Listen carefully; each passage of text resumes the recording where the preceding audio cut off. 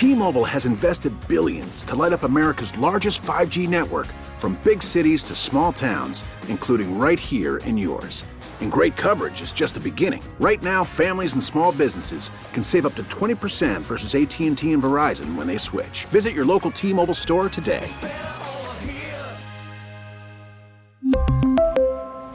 Plan savings with 3 lines of T-Mobile Essentials versus comparable available plans. Plan features and taxes and fees may vary. We get it. Attention spans just aren't what they used to be. Heads in social media and eyes on Netflix. But what do people do with their ears? Well, for one, they're listening to audio. Americans spend 4.4 hours with audio every day. Oh, and you want the proof? Well, you just sat through this ad that's now approaching 30 seconds. What could you say to a potential customer in 30 seconds? Let Odyssey put together a media plan tailor-made for your unique marketing needs. Advertise with Odyssey. Visit ads.odyssey.com. Guidance is internal. Ignition sequence starts. 5, 4, 3, 2, 1, 0. All engine running. Liftoff. We have a liftoff. Permission to board, please. Permission to come aboard. Permission to board. Permission to board. Do I have some permission to board that sweet mothership? This is the Permission Granted podcast. Here's DA. All right, welcome inside the PGP, the Permission Granted podcast, the show about the show within the show. We peel back the curtain on the mothership each and every week. You can listen to this on its own podcast feed. You can search Permission Granted. And so you could just listen to the PGP every single week if you want to go behind the scenes only because you listen to the show in radio form or live or what have you. Or you can get it on the normal DA Show podcast feed as well. So simply search the DA Show in your podcast feed and find this every single week. When you do find either one of the podcasts, we would love it and enjoy it and appreciate it if you did rate and review us, because that does help other people find the podcast as well. It helps it pop up easier in searches. So thanks for doing that. Thanks for writing the review, and we appreciate your patronage this fine 2020. And because it's nearing the end of 2020, today, as we're taping on Tuesday, is December the 1st for Side A.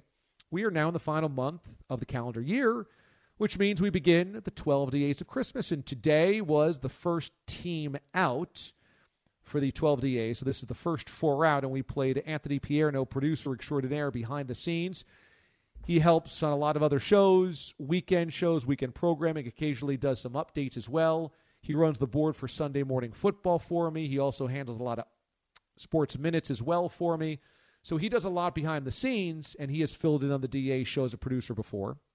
And this week's 12 DA was him going scorched earth on Mraz when, during a week off in February after Mraz had, quote, gone on strike, we had interviewed other producers who were interested in taking Mraz's job as executive producer, and AP was the best of the bunch because he just absolutely crushed Mraz and impersonated Mraz's rants and was hysterical. It turns out that this got number 13 in terms of the votes, so this was just outside of the top 12. When we played it today, maybe confusing some people that might have thought it was number 16. It was not. It was number 13. But Mraz, this was an artistic decision by you, correct? Yes, it was. I'm not going to act like everything with the 12 DAs is perfect, but my plan here in the first 4 out was the numbers no longer matter where you're kind of in that foursome out of there because it's not a countdown like the 12 through 1 getting to the best moment. So my theory was start with number 13 as voted on because it would lead us with the best bang to start the week. Like, here we are with the 12 DAs, and this is going to make everybody laugh. So I made the best of the worst 4 as far as the voting went, the first to play. Was this then the most explosive of the first 4 out? You know, it's interesting. See, I think I look at all these as a baby, and I'm probably too close to it, but I would say this was the most laugh out loud funny of the first 4 where you're going to hold your stomachs at points. So to me, I think if you want to look at it from that way, that was my version of starting with a bang. But I feel like by saying that kind of takes away from the other 3. So I don't know that that's necessarily fair either. My plan was to do a little sandwich. My favorite 2 are going to be the one that starts this one and the one that we play on Friday, which I'm not going to reveal yet as well, to kind of make everybody look forward to what's going to start the 12 DAs on Monday. It's interesting because this fell as one of the most unique of the 12 DAs. It ranked very high on 2 lists, both Bogusch and Bilotti, although I don't know how high it was on Bogusch's list, because on Bilotti's, I think he ranked it maybe number 2. It was definitely in the top 3 for him. Yeah, I have the numbers all in front of me. I am like the Joe Lenardi of the 12 DAs here. Okay, so it's interesting because he had it. Because Pete had it. Yes. So where did Pete have it? Pete had it. I have Bogusch's. Hold on. Pete had it. Bogusch had it higher. Pete had it at number 10. Oh, okay. So Bogusch had it where? Number 7. So they didn't have it that high. Oh, okay. So I'm thinking of a different 12 DA that Pete had really, really high, and none of us had very high, and that dropped it far. That will be, put it this way, one of the ones you hear over the next 2 days will be what Pete had in his top 5, and none of us had in our top 12. Sorry, that's what I thought this one was. Okay. So then this is appropriate. It comes in at number 13. Bogues had at number 7. Pete had at number 10. All right. So we're going to start off, though, with already, a couple of these, as you said, where 1 or 2 people have it really high, the other people don't have it on the list, and it ends up sinking it like a rock. So we'll see how that affects the rest of the vote. I will say that the bosses really enjoyed today's 12 DA of Christmas. I got a personal text about it. Did you really? Okay. Yeah. Thought it was very funny. So I wonder if it's because there was just inherent funniness in it, or that there's something about the newsroom culture that everybody recognizes that kind of came out that, it spoke to something around everybody. I mean, Zach Gelb's tweeting about it. Look, anytime we could start a little buzz around the opening of the 12 DAs, like it was opening day for people here with the 12 DAs with the first 4 out, and if that many people are committed, I think it's great. I just am trying very hard here as we tape this on the PGP not to get suckered into the first one playing being a lot of people taking a run at me and saying that speaks to something in the newsroom. Because I have learned my lessons in the past. I have taken others down with me, and I am trying to not do that because I do love all, and I don't want people thinking I'm some kind of head case. So I am not going to take the bait here. And I feel like that is where you're trying to swim me into here today. Well, let's just go back to the origins of this. Why were you on strike again back in February? I'm glad you brought this up because this is part of why I love doing the PGP during the 12 DAs is you kind of forget how things spiral into one another and what leads to this. Anthony Pierno applying for my job is a direct result of the Astros cheating scandal. How?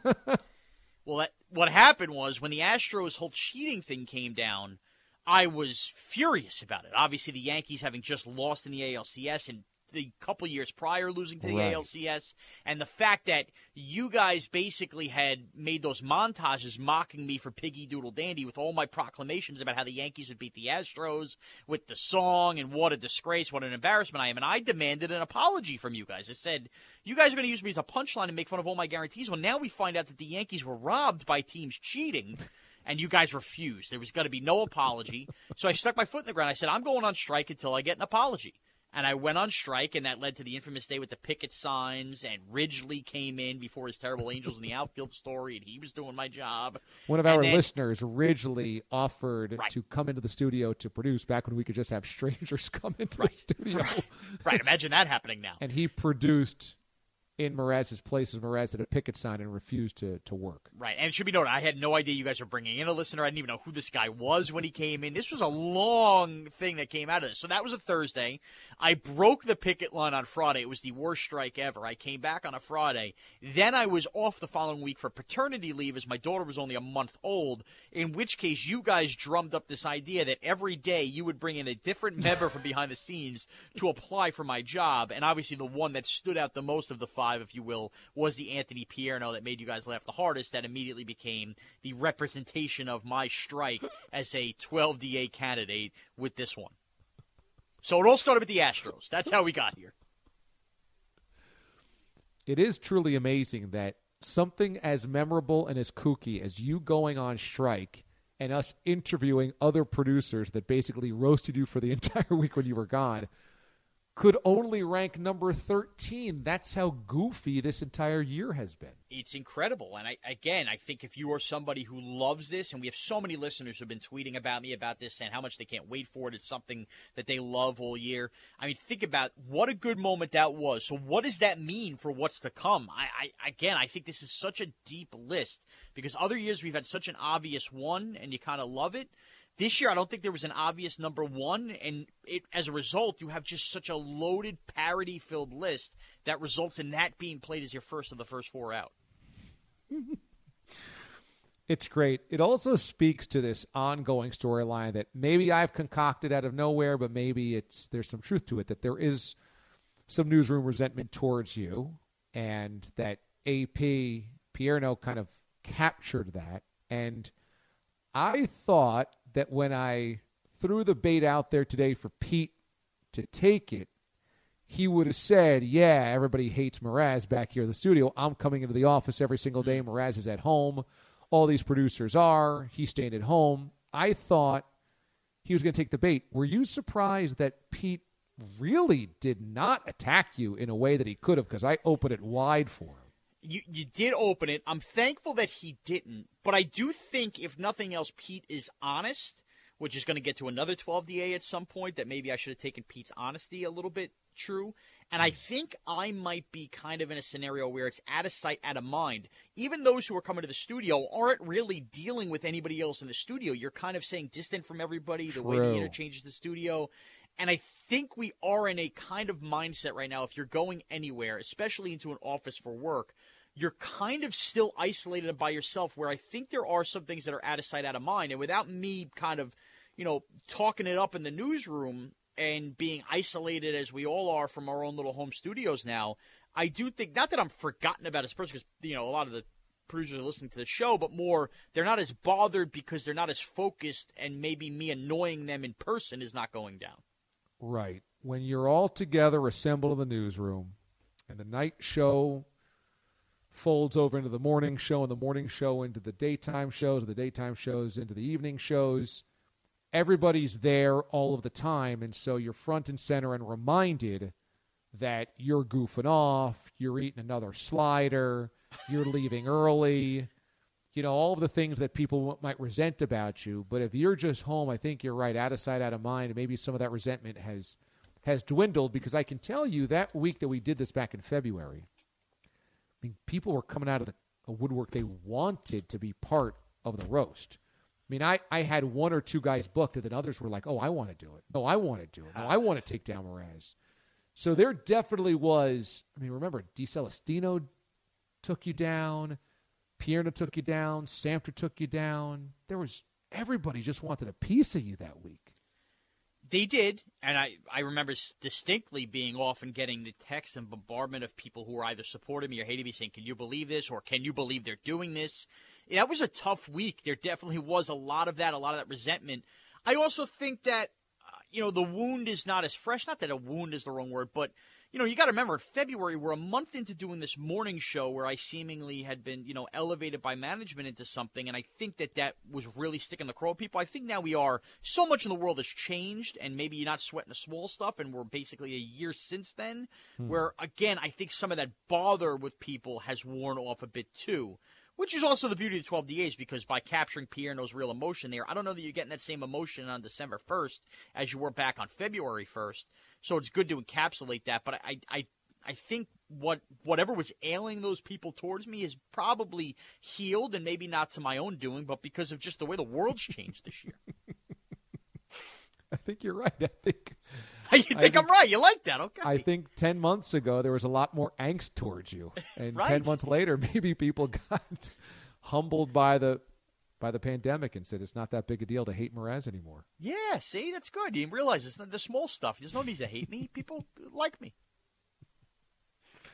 Well, I'm super excited for this. I will say, though, that you had mentioned that you thought that Pete was a little overwhelmed today. Yes. What do you think we can do in the future to alleviate that, so that he's not feeling the crunch? Because here's the thing. We joke about it, but this whole house search for Pete is definitely pressing on him. It's now Thanksgiving's past. We've got Christmas coming up here. They've wanted to be out of that house or out of the apartment for a while now. They've looked at so many houses. They put down bids. They've gone on inspections. I mean, there's a lot of work and paperwork that gets filed and all this stuff. I mean, it is a weight. And now you have the holidays, and so things are going to dry up. People are not going to be showing houses as much, et cetera. That I think that definitely has put a pressure point on Pete. And so what can we do now to alleviate that from him over the course of the next few weeks? I think in summation, what you have to understand is under normal circumstances, let's pretend for a second everybody's life is normal and the world is normal. The holidays, with all the joy they come with, are a stressful time. We're spending money. We're obviously trying to figure out what to get people. There's presents. There's gatherings. There's this, that. Now you throw in a pandemic where you don't even know who you can see, what you can see. Our store's going to close. Do I even have the money with cutbacks and all this other stuff for certain stuff? Now you throw in the fact that Pete is a first-time father during the holidays. Then you throw in the fact that, let's not forget, his wedding anniversary is right before Christmas, so he has that going on. Then you throw in the fact that he doesn't even know where he's going to be living in a month. That is quite a blender. So now the one thing that he has consistent is being the associate producer, musical engineer, everything that comes with his job on the DA show. And you throw for a loop now. We're starting the 12 DAs. I sent a bunch of emails yesterday. I spent a lot of the day editing a lot of the things on Monday afternoon. Then we throw in, there was a segment we did with Charger highlights where we had to grab them, cut them up. The moment Pete has to do added work on top of all the added stress in his life, it's not that Pete won't do the work, but boy, is he going to be annoyed to do it. So as far as alleviating it, I mean, we never run the ball. We are a run-and-gun offense. I think Pete's wish would probably be that in radio terms, that for the next month we kind of run the ball. Like, we have 12 DAs. We know what we're doing with sound check. We have our show every day. Let's not create even more bits on top of this. And I think throwing him for a loop with the Charger bit where we were playing the Lin with the music, I think just, even though it was a small thing, I think it broke Pete's will. And then you throw in maybe some tapings post-show that we might have to do with podcasts and stuff. And it's a lot, and he's a one-man band back there, as a lot of the shows are from home, and I think we have the most elements to it. So I understand and I feel for Pete's stress. I laugh at it because Pete puts it in such an animated way that it does entertain me, even if that's crude or cruel. But as far as the answer, outside of just running the ball and simplifying the show a bit, which I can't expect us to do, I don't know that we can do anything to help Pete out here. I like how you put that. We're a run-and-gun offense. We don't run the football, but maybe we should try. Right. This is like the greatest show on turf with a lead. Can you hold on to it? We air it out, and I think from Pete's standpoint, every day is a new, like, do we need this? Do we need to do this now? We're already doing this. And to Pete's credit, and we didn't even mention this, and maybe it's worth mentioning, we have done, since the pandemic, and really found a winner with This Date in Mothership History, which has been a great segment. And it should be noted, you didn't hear This Date in Mothership History in Tuesday's show, and there's a good chance you may not hear one for the next month, because Pete's idea was, since we're already doing a throwback, so to speak, with the 12 DAs, why do another look-back segment with This Date? Which was a great idea from Pete, but make no bones about it, that was about one thing and one thing only, lightening his workload before the show, because it's one less thing he has to do. It did kill two birds with one stone for Pete. It was a very good idea because you're right. You can't, if we're going to run the 12 days of Christmas twice every single morning, you can't dedicate 3 segments of a 12-segment show, like a quarter of the show dedicated to looking back on previous shows every single day. Well, he's right about that for sure. He is right, but it also alleviated, some of his workload. Put it this way. It was right. It was a great idea, but don't think because it was a great idea is why he brought it to the table. He brought it to the table because he saw an opening to lighten his workload. So let's go into the Chargers thing. The Chargers, the end of the Chargers game against the Bills was so remarkably memorable, and yet many people don't realize that it happened because not many people were watching Chargers and Bills in the early window. It wasn't in a lot of households nationwide. Chargers are obviously out of it. It ends up looking on the score sheet as just a 10-point Bills win. In fact, a lot of Bills fans unhappy because it was kind of a quote-unquote ugly win by the Bills. At the end of this game, though, is a complete circus. It is craziness as Anthony Lynn, in no uncertain terms, botches clock management worse than Andy Reid could have ever dreamt in his greatest, wildest dreams of botching clock management. So I'm like, you know what? This is such a good story that gets buried on a Monday because nobody watched it that we have to redo this. This is so good, and it's perfect DA show fodder because it's a total calamity that we can make fun of. So I'm thinking to myself, it's so bad it's good that an ironic twist would be to play music under it, but let's play opera music under it like it's this kind of beautiful opera of tragedy. So this is what we're talking about when it's more on Pete's plate today. There were 5 different audio clips that had to be played in succession. I was tossing to each one of them, so timing is important there, and cues are important than playing music under it and having the right music under it. I thought the whole thing actually worked. I thought it was really good and really funny, and it'll be one of our clips that we send out for social media and put on YouTube. So ultimately, I think it was worth running the play, but what you're saying is it's one of those plays that we run that might go for a big strike, but we might not need it because we're already up 31. Yes, so that's exactly right. So when I saw this, I thought it was a great idea. But I think when you look at it, like you're right, it enhances, and people may walk away with thinking that was their favorite segment of the show.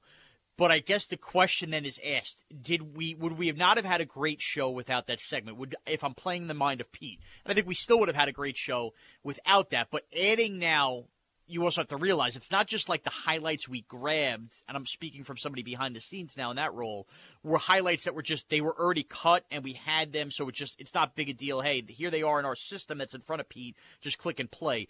There was actual digging and cutting and everything that had to be done to get them, then the music looping. So you're adding all the extra work into playing it, which makes this segment what it is. I mean, you work hard for the great segment, but if I had to get inside the mind of Pete, and this isn't, I think he's right for thinking this way, too. There's enough going on with our show with a million moving parts in the morning. Throw on top of it that he's the only person back at the studio he could have done without having to play this symphony orchestra and go find all these highlights that weren't already there.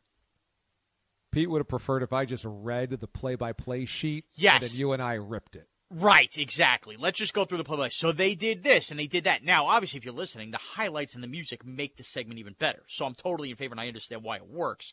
But I also understand where Pete's frustration would come from. Now, that being said, Pete executed, Pete delivered, and neither here nor there, Pete did a great job, and the show sounded better for it. One final note on Side A.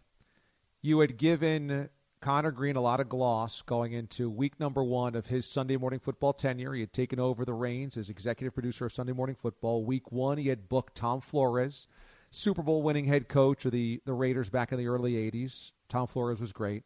Week 2, he had booked Gary Brackett. Now, a tough week. It's a Thanksgiving week, so a lot of people might be traveling, can't do it. Sure. We wanted to get a Colts guest on because the Colts had just come off that big win over the Packers. They were playing a big game against the Titans.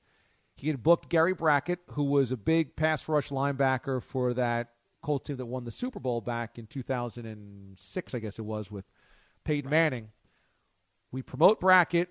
We have him teed up. Brackett never calls on Sunday. So we are left holding the bag. No guest on Sunday Morning Football in the second week of Connor Green taking over.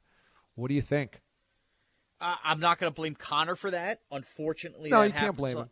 But it stinks. I will tell you that Connor had reached out to me way earlier in the week, and I didn't know he had Gary Brackett, and he asked me if I had contacts of so-and-so players. Actually, Gary Brackett wasn't one of them, and I didn't have his contact, but I could tell you guys are going down the Colts route. I gave him what I had. I wished him good luck. He never came back to me after that, which means whatever I gave him didn't work out, and he actually dug and did the job of finding Gary Brackett and his contacts, so I give him a ton of credit for that. But I've been there as a producer, man. It stinks, and there's no more empty feeling because as a host, okay, you're told what you're getting from your producer. You prepare for an interview. You prepare that segment is going to be filled with an interview.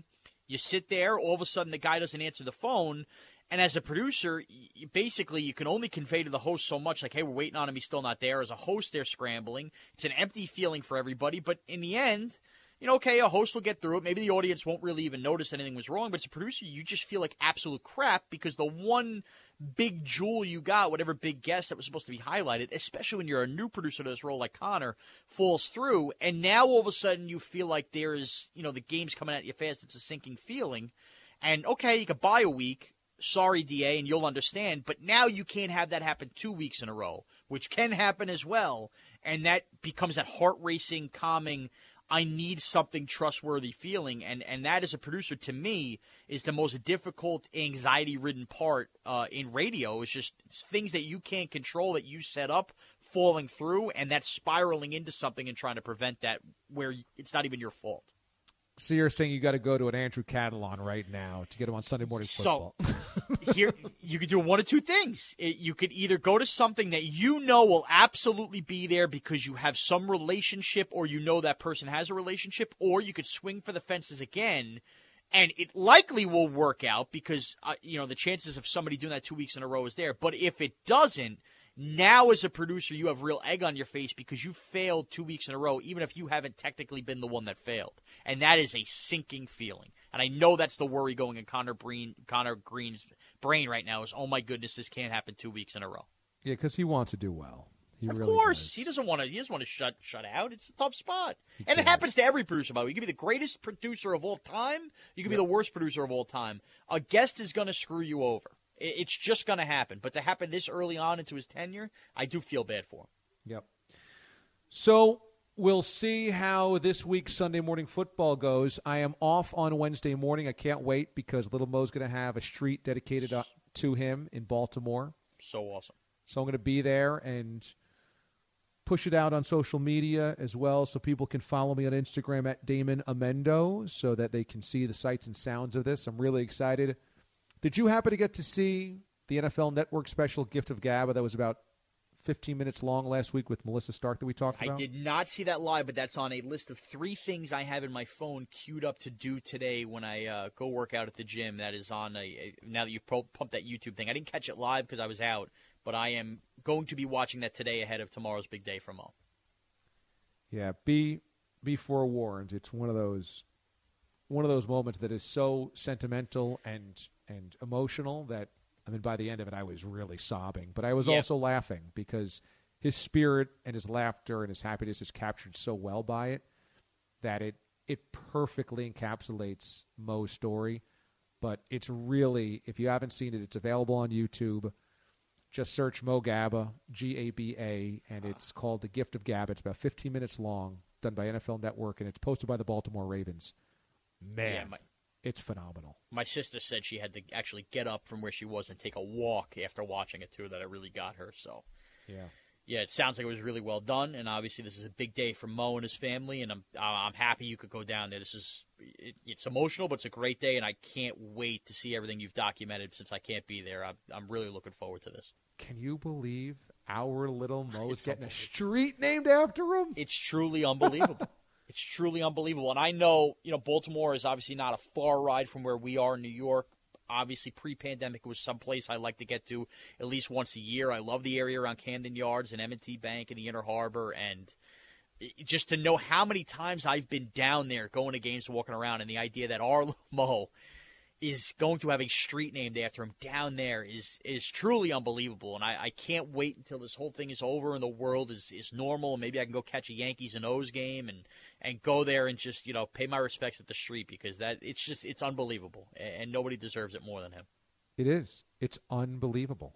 It is unbelievable. If you went back in our archives and heard Little Mo's voice call us in the middle of the night and beg on Chubbo Nation and, talk about whatever, it's impossible to believe that young man has a street named after him. Ironically, the original producer interview, right, was Lil Mo to take my job after that 12DA that played on Tuesday. That's right. So good. So that's where I'll be on Wednesday morning. I'm back on Thursday. Bogues and Mraz have you in good hands, so listen to that on Wednesday morning. And now the two of them have Side B.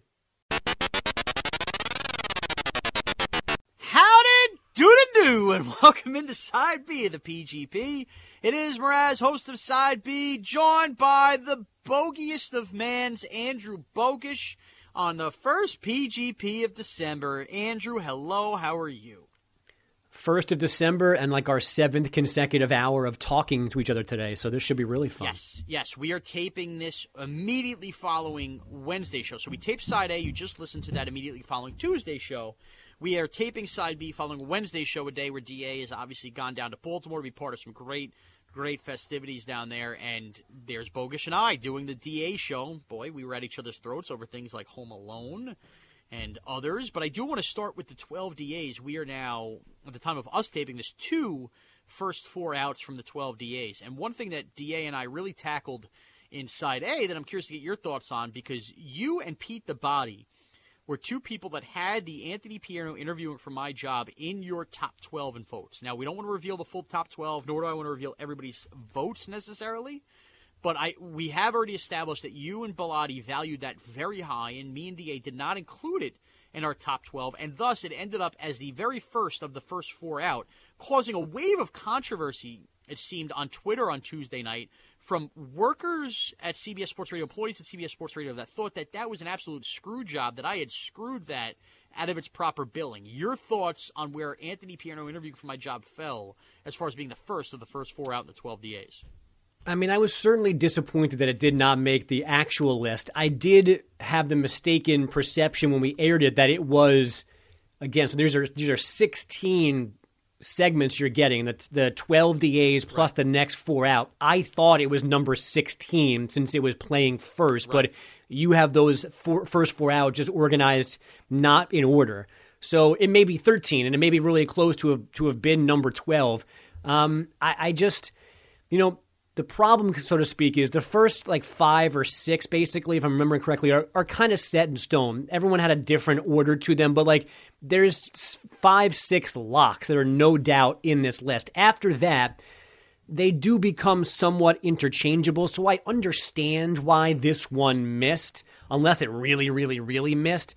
But I mean, I loved it because I love Pierno, and the idea that with you constantly telling us how you're a man of the people and you represent the everyman and the blue-collar worker, that all of the blue-collar workers in the office have different levels of, distaste for you is a great storyline. It's not completely real. I'm sure there is, again, some pettiness going, but, that's true of every place and everybody. And, just like there are anchors who don't like that I have an easier shift than them. I'm sure they talk smack about me. So all that stuff exists all over the place. But it is one of my favorite ways to mess with you. And Pierno did it, perfectly. The Jets rant that was like your Shermer rant, everything, the Flintstones joke about history and people and dinosaurs. It was a complete home run from him. And I thought it deserved a little more love.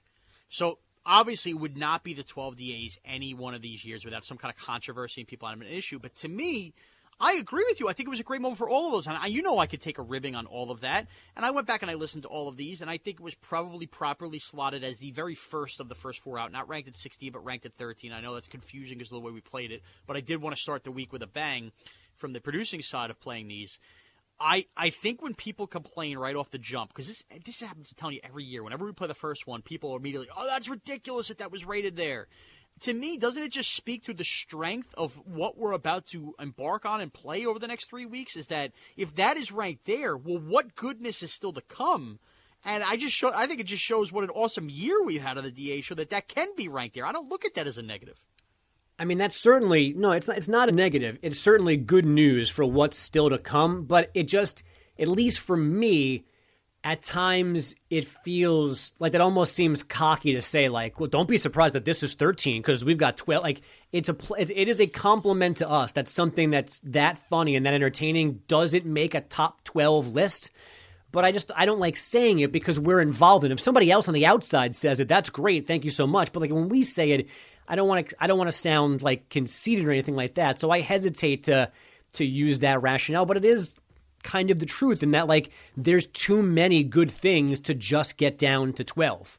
Okay, and on that note, the second one we played on Tuesday's show, DA wasn't a part of, was me believing that maybe the guy who invented the keto diet was named Phil Keto, and the fact that I didn't lose 100 pounds, which obviously sparked plenty of conversation. That was the original deal at the beginning of the year. Do you feel like that had proper billing as being a first 4 out, didn't really deserve a top 12 ranking? So truth be told, when you sent out the rundown of nominees, and I don't remember how many there were, but there were a lot of them, just reading Phil Keto did not trigger anything in my head. I said, what is that? I don't. I know. Do I remember you having the conversation about mashed potatoes being a health food? Yes. Do I remember the bet of losing 100 pounds? Absolutely. Do I remember that the Nets Bulls game? And I remembered everything about it except the Phil Keto part. So like I needed that part of my memory to be jogged. Wow, that was a tough one for me to leave off.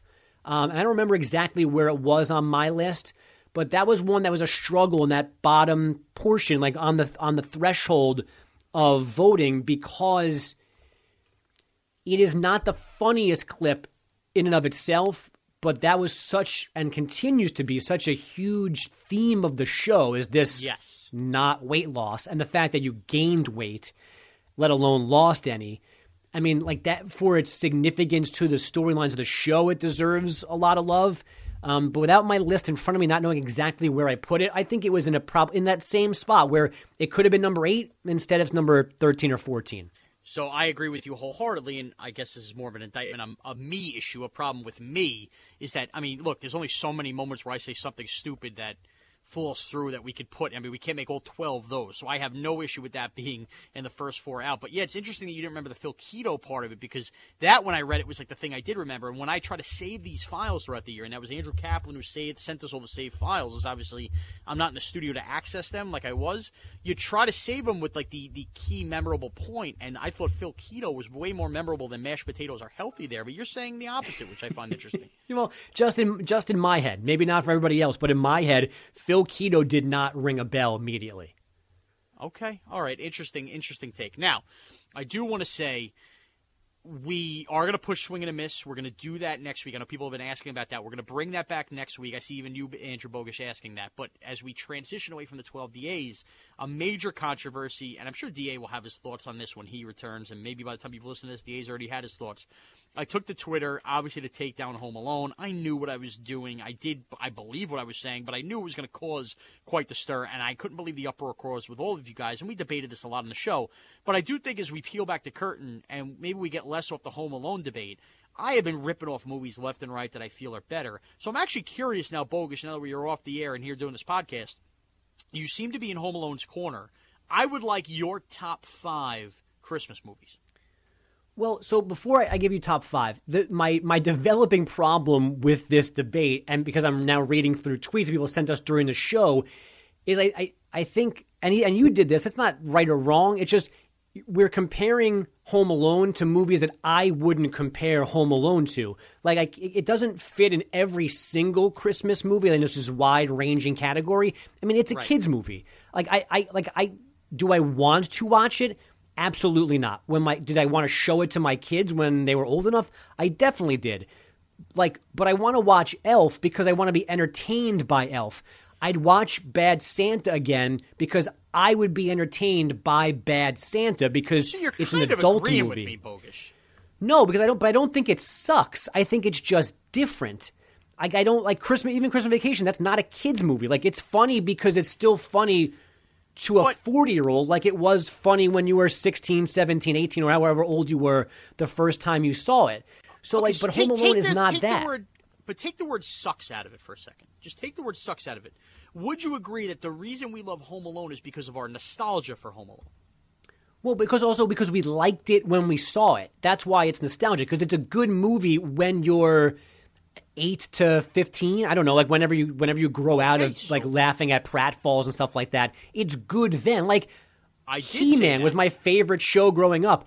It was good then. I don't want to watch He-Man now, but that doesn't mean that He-Man sucks. Okay, so that's kind of where I think our definition on sucks differs a little bit. To me, Christmas movies are different than other movies as a genre because every year, if you make a Christmas movie that people liked at one time when they saw it, it is going to get replayed. And inevitably, if you scan the TV, you're going to see it, even if you don't see it front to back, at some point every year. And I think for that to be a good Christmas movie and not suck, I think you need to have some rewatchability to it. And I don't think Home Alone has that. I really don't.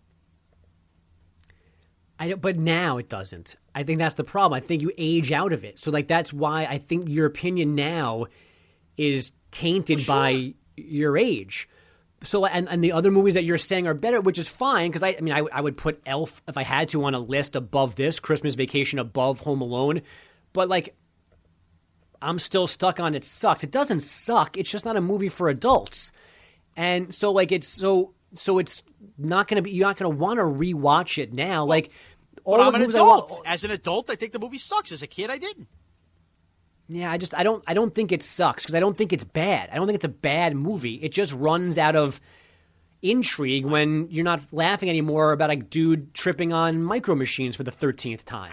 I think what we're finding out here, Bogus, is me and you are more in lockstep on Home Alone than you admit, and we're just having a little split in the hairs on our definition of sucks. I think that's no. What I think you don't know how to. I don't think you know what sucks means. The way you were talking as if it was a bad movie. It's not a bad movie. It's just a kids movie. It's not a movie for adults.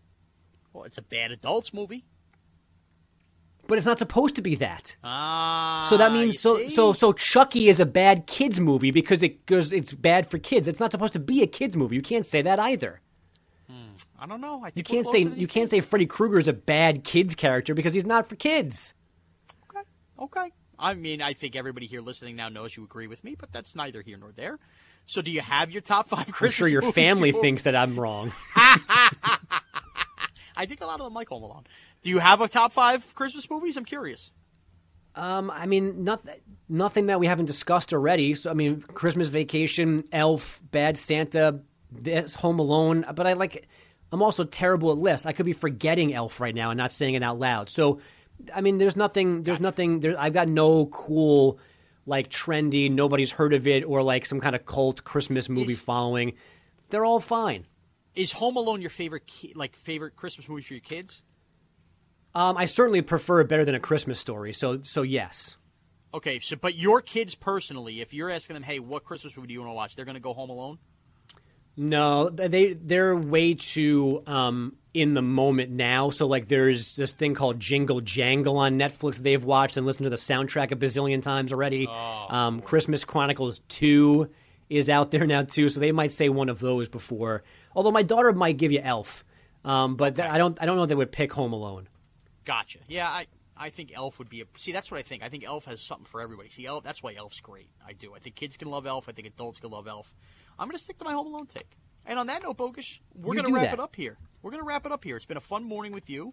Remember, you can download this PGP anywhere that podcast can be downloaded, and especially all over that radio.com app. Bogus, you can follow yourself on Twitter. At Andrew Bogish. And you can follow me on Twitter and Instagram at Mraz. Have a great week, everyone.